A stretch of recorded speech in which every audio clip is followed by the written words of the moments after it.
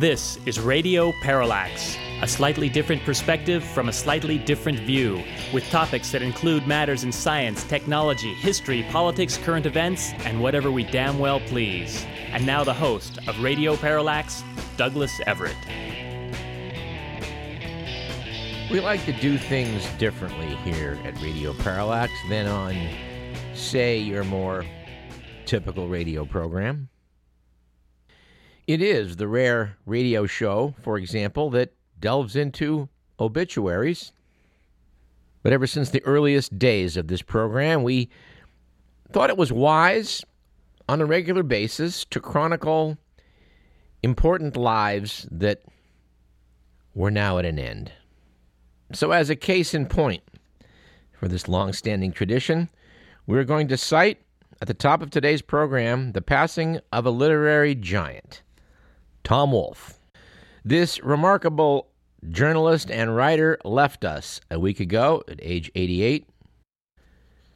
As noted in the About the Author section of, in this case, The Right Stuff, we find the following. Tom Wolfe is generally regarded as one of the most brilliant observers of the American social scene.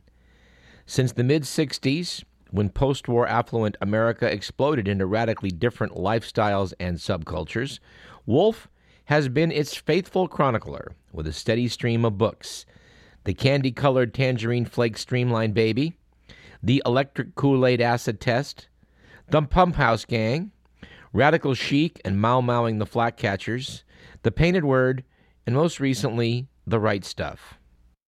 And although Mr. Wolfe is widely known for his association with the New Journalism, a style of news writing and journalism developed in the 60s and 70s that incorporated literary techniques, wouldn't you know it, after writing The Right Stuff, he went on to become a celebrated and successful author of fiction as well. His Bonfire of the Vanities was met with critical acclaim and also became a commercial success.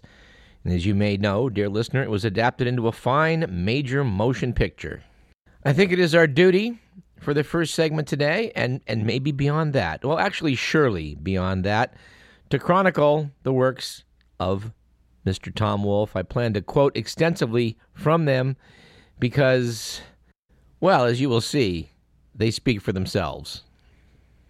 In some future program, we may talk a bit about the man and his effect on journalism. Perhaps we'll be joined by our good friend Dr. Andy Jones. He is, after all, Radio Parallax's go-to guy for things literary. I don't feel like talking too much today about Mr. Wolfe's life, but I was quite stunned to learn from his obituaries that in his youth he was quite a noted pitcher. Noted, it was said, for his slider. Who knew that among his other talents he was also a damned fine pitcher? I don't think it's too much of a stretch to suggest that Mr. Wolfe influenced the future course of Radio Parallax, not just by what a great writer he was, but also by who he decided to take a look at. I'm referring, in this case, to General Chuck Yeager. Chuck Yeager was in the history books before Tom Wolfe sat down to write The Right Stuff, and his name was known in aviation circles. But by the time Tom Wolfe's bestseller went through the process of becoming a major motion picture, everybody in the country knew who Chuck Yeager was. When yours truly was to cross paths some years back with Charles Yeager, I think the odds are the name would not have rung a bell with me were it not for Tom Wolfe. But because I very much did know who he was, it was my privilege, I would say, to be able to go the extra mile and do something to solve a problem of General Yeager's. I'm happy to say I was able to do this, and directly as a result, we were able to bring him on this program. If you didn't catch that the first time around, we would suggest you go to our archives at radioparallax.com and dial it up. And for the first literary reading on today's program, I think I will start with Chapter 3 of Tom Wolfe's The Right Stuff, which is titled Yeager. Said Tom Wolfe, anyone who travels very much on airlines in the United States soon gets to know the voice of the airline pilot coming over the intercom with a particular drawl, a particular folksiness, a particular down-home calmness that is so exaggerated it begins to parody itself. Nevertheless, it's reassuring. The voice that tells you, as the airliner is caught in thunderheads and goes boiling up and down 1,000 feet in a single gulp, to check your seat belts because it might get a little choppy. The voice that tells you. Now, folks, this is the captain. We got a little red light up here in the control panel. It's trying to tell us that the landing gears are not locking into position when we lower them. Now, I don't believe that little old red light knows what it's talking about. I believe that little old red light that isn't working right. Faint chuckle, long pause, as if to say, I'm not even sure all this is really worth going into. Still, it may amuse you. I get to play it, but I guess to play it by the rules, we ought to humor that little old light. So we're going to take her down to about 200 or 300 feet on the runway at Kennedy, and the folks down there on the ground are going to see if they can't give us a visual inspection of those old landing gears. And if I'm right, they're going to tell us everything is copacetic all the way around, and we'll just take her on in. After a couple of low passes over the field, the voice returns. Well, folks, those folks down there on the ground, it might be too early for them or something. I expect they still got their sleepers in their eyes because they say they can't tell if the old landing gears are all the way down or not. But you know, up here in the cockpit, we're convinced they're all the way down. So we're just going to take her on in. And, I almost forgot. While we take a little swing on over the ocean and empty some of that surplus fuel we're not going to be needing anymore, that's what you might see coming out of the wings. And, said Wolf, the stewardesses, a bit grimmer by the looks of them than that voice, start telling the passengers to take their glasses off and take the ballpoint pens and other sharp objects out of their pockets. And they show them the position with their head lowered, while down in the field at Kennedy, the little yellow emergency trucks start roaring out in the field. And even though in your pounding heart and your sweating palms and your broiling brain pan, you know this is a critical moment in your life, you still can't quite bring yourself to believe it. Because if it were, how could the captain, the man who knows the actual situation most intimately, how could he keep on drawling and chuckling and drifting and lollygagging in that peculiar voice of his? Well, who doesn't know that voice, and who can't forget it, even after he's proved right and the emergency is over? That particular voice may sound vaguely Southern or Southwestern, but it is specifically Appalachian in origin. It originated in the mountains of West Virginia, in the coal country, in Lincoln County, so far up in the hollers that, as the saying went, they just had to pipe in daylight.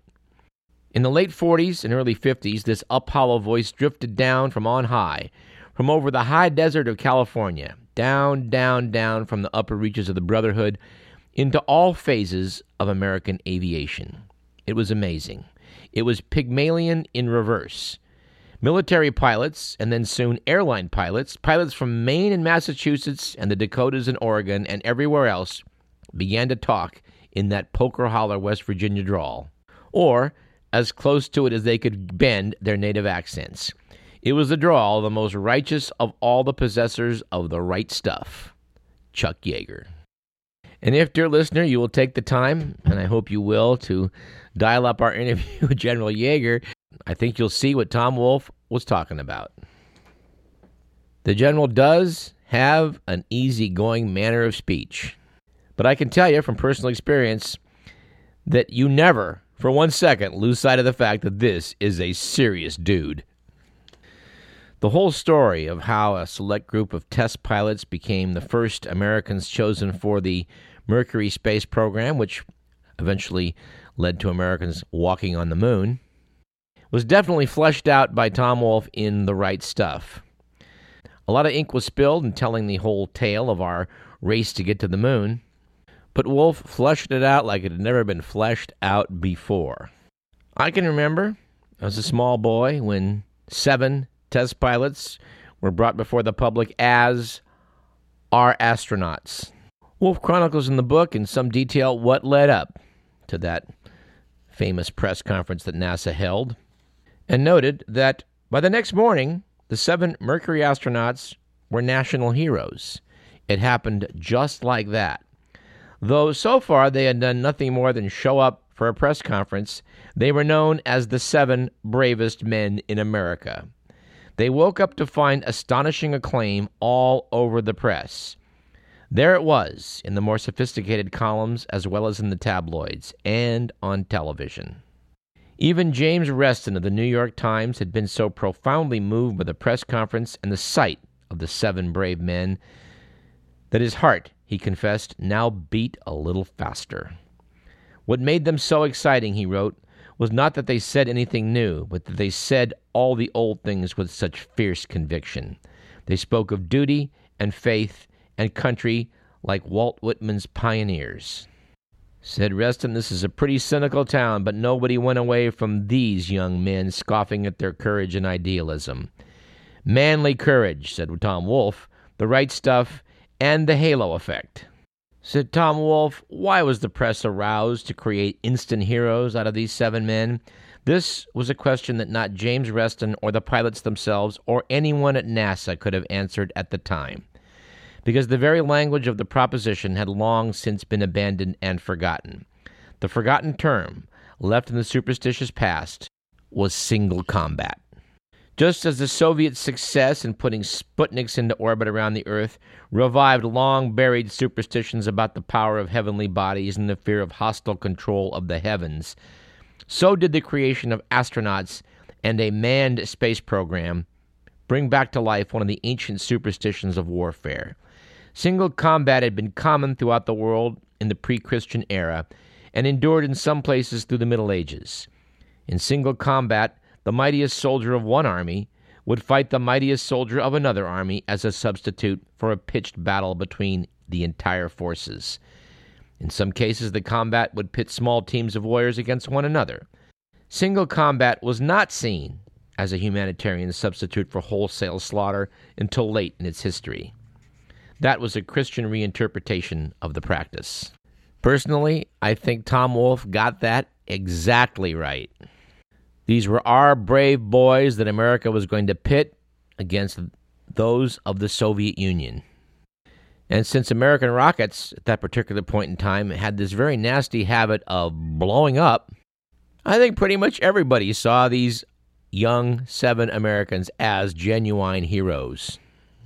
Now, it should be noted that someone who has passed over for the astronaut corps, despite being widely regarded as possibly the best pilot in the Air Force, the man they chose back in 1947 to break the sound barrier, well, that same Chuck Yeager was not included in that new batch of American heroes.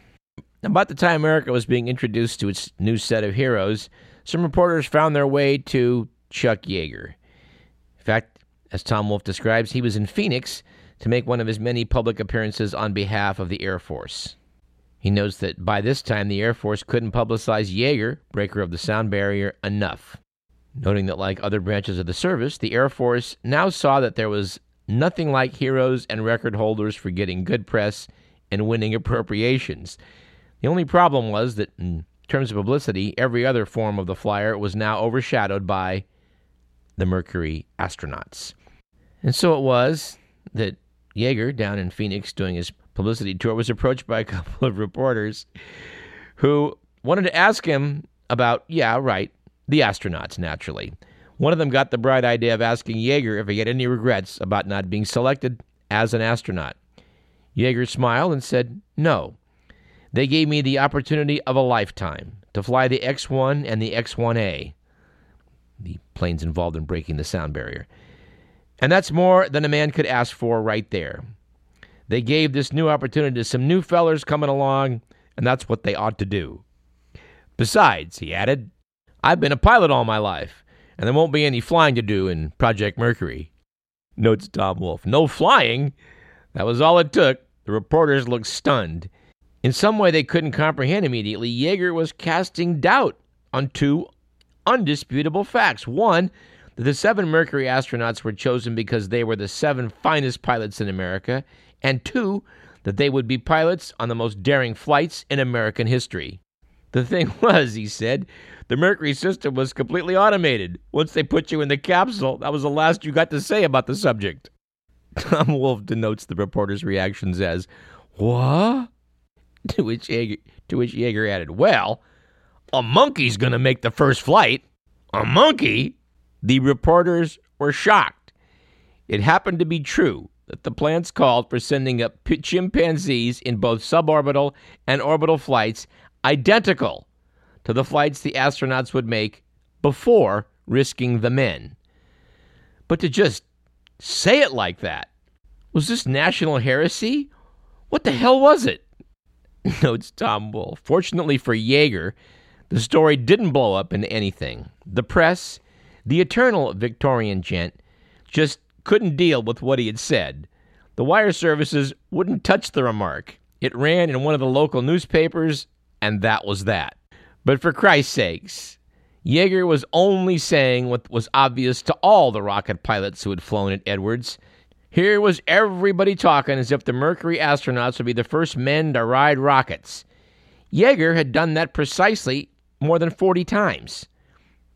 15 other pilots had done it also, and they had reached speeds greater than 3 times the speed of sound and an altitude of 126,000 feet. The very next month, Scott Crossfield would begin the first testing of the X-15, designed for a pilot, not a passenger, to take up to more than 50 miles into space at speeds approaching Mach 7. All of this should have been absolutely obvious to anyone, even people who knew nothing about flying, and surely it would become clear that anybody in Project Mercury was more of a test subject than a pilot. Leave it to Tom Wolfe to talk to people like Chuck Yeager and others at Edwards Air Force Base, in addition to all the astronauts and their wives and people at NASA, to round out this picture in a rather hilarious way. I know that it's a matter of historical record that Alan Shepard was to make the first American suborbital flight in a capsule that didn't even have a window. In fact, it was only after the astronauts insisted that they should be able to at least look out the window that NASA relented and did provide one for them.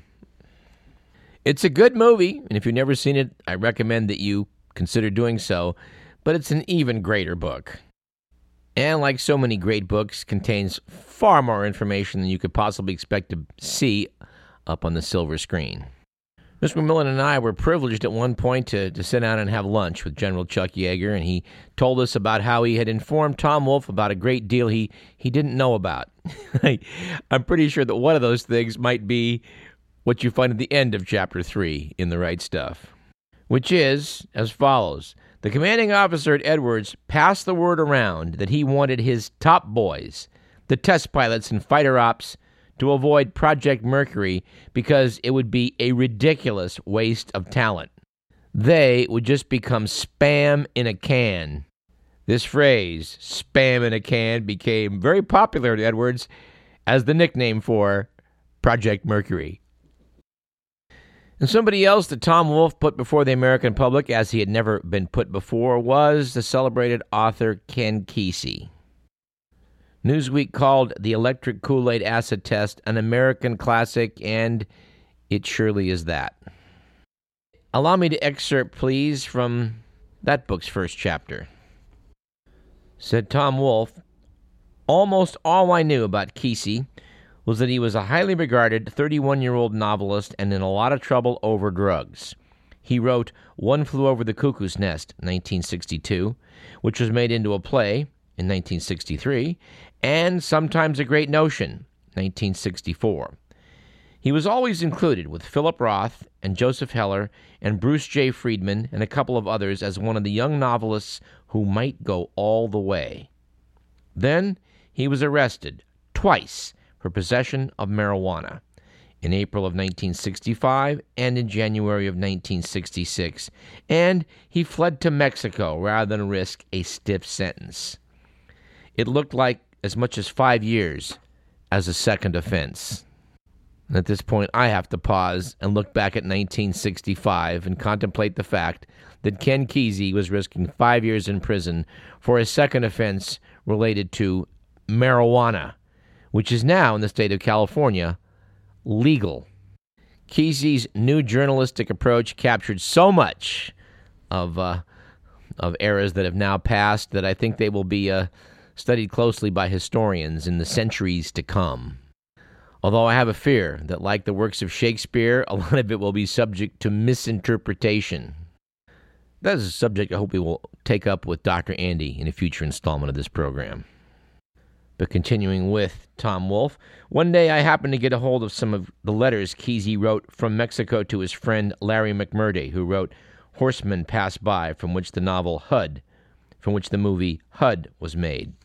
They were wild and ironic, written like a cross between William Burroughs and George Ade, telling of hideouts, disguises, paranoia, fleeing from cops, smoking joints in the rat lands of Mexico.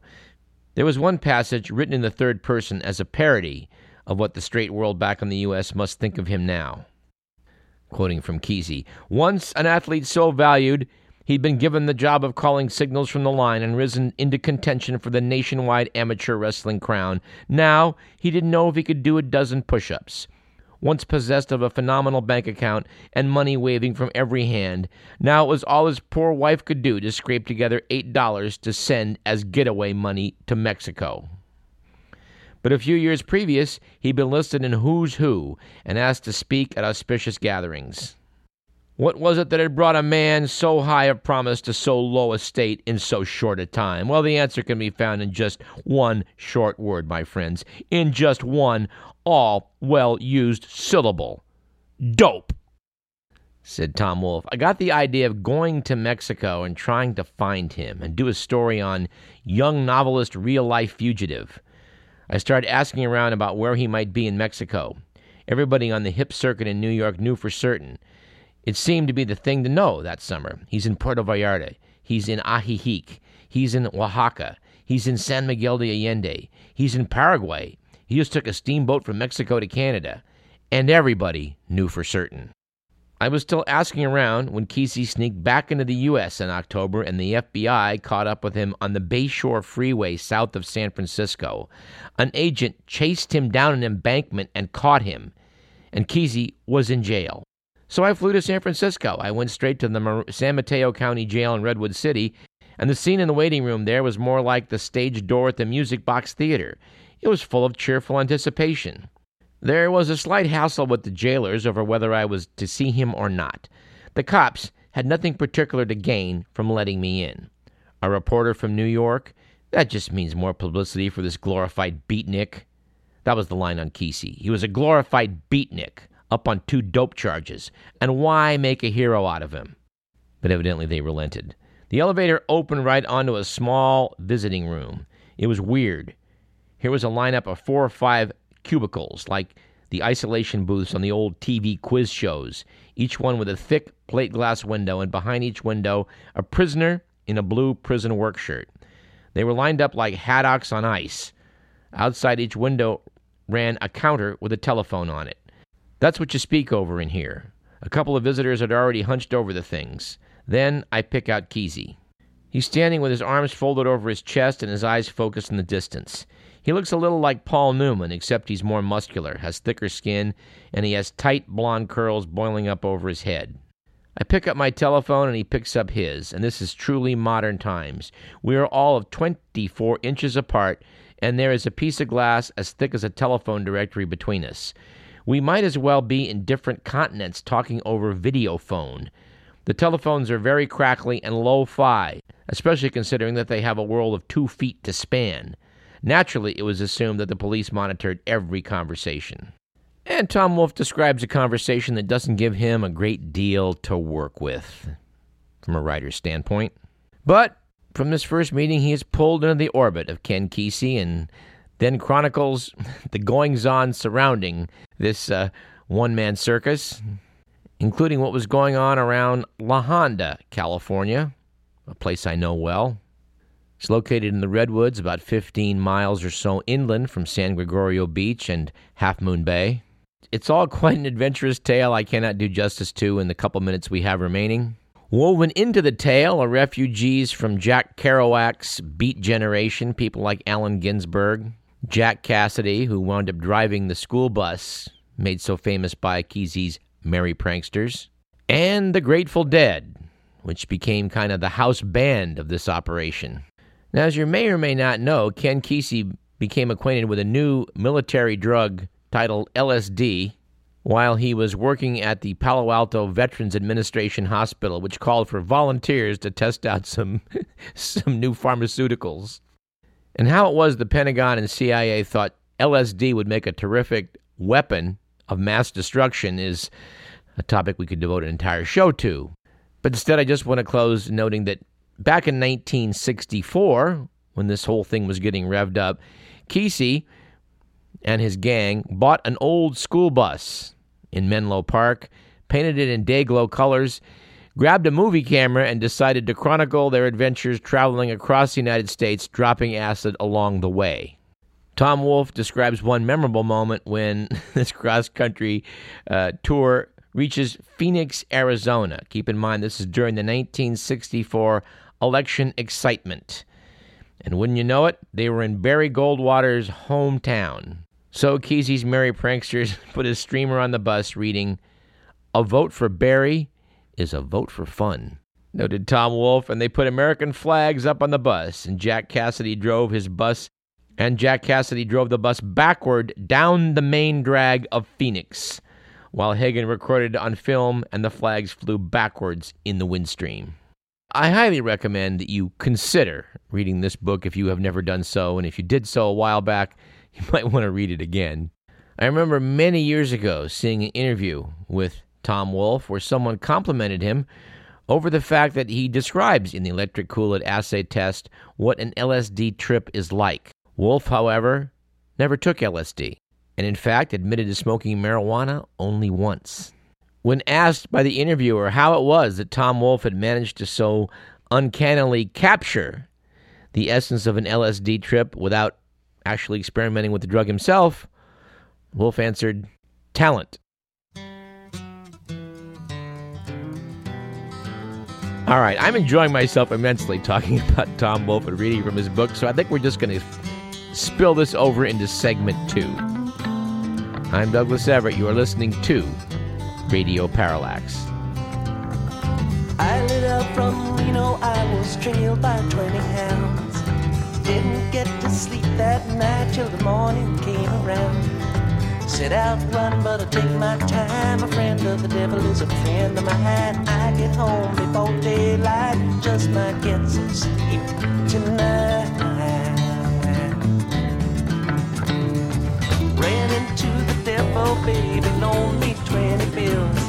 Spent the night in Utah in a cave up in the hills. Set out running, but I take my time. A friend of the devil is a friend of mine. I get home before daylight, just might get some sleep tonight.